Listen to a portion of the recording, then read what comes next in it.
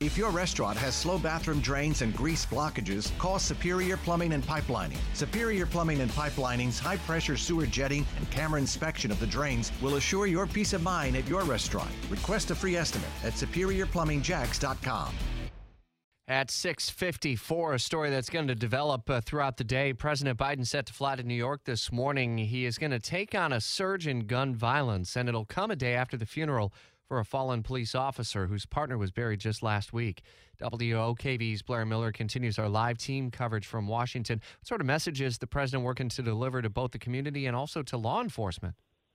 Well, he's really trying to land a big message here today. You know, during the pandemic, we haven't just been battling a virus, but gun violence has risen too, as you know. More than 2/3 of the country's 40 most populous cities saw more homicides last year than in 2020, and most of them were because of gun violence. So today, President Biden will travel to New York to lay out what the White House calls a comprehensive strategy to combat gun crime, and that includes money for cities and states that they can use to put more cops on the streets and money to invest in community violence prevention and intervention programs, along with stepping up federal law enforcement efforts against illegal gun traffickers. But as you know, Rich, tackling gun crime won't be easy. Police departments around the country are struggling to retain and recruit officers. Police departments having a tough time keeping officers and getting new ones all point to those similar concerns we've been talking about with the job market right now. Well, and it becomes such a huge political issue as well, splintering Democrats and Republicans, and he's choosing in a city and with a new Democratic-led city mayor in Eric Adams. Might that already represent a step backward, I guess, if you're a Republican or a moderate who might actually go along with some elements of it?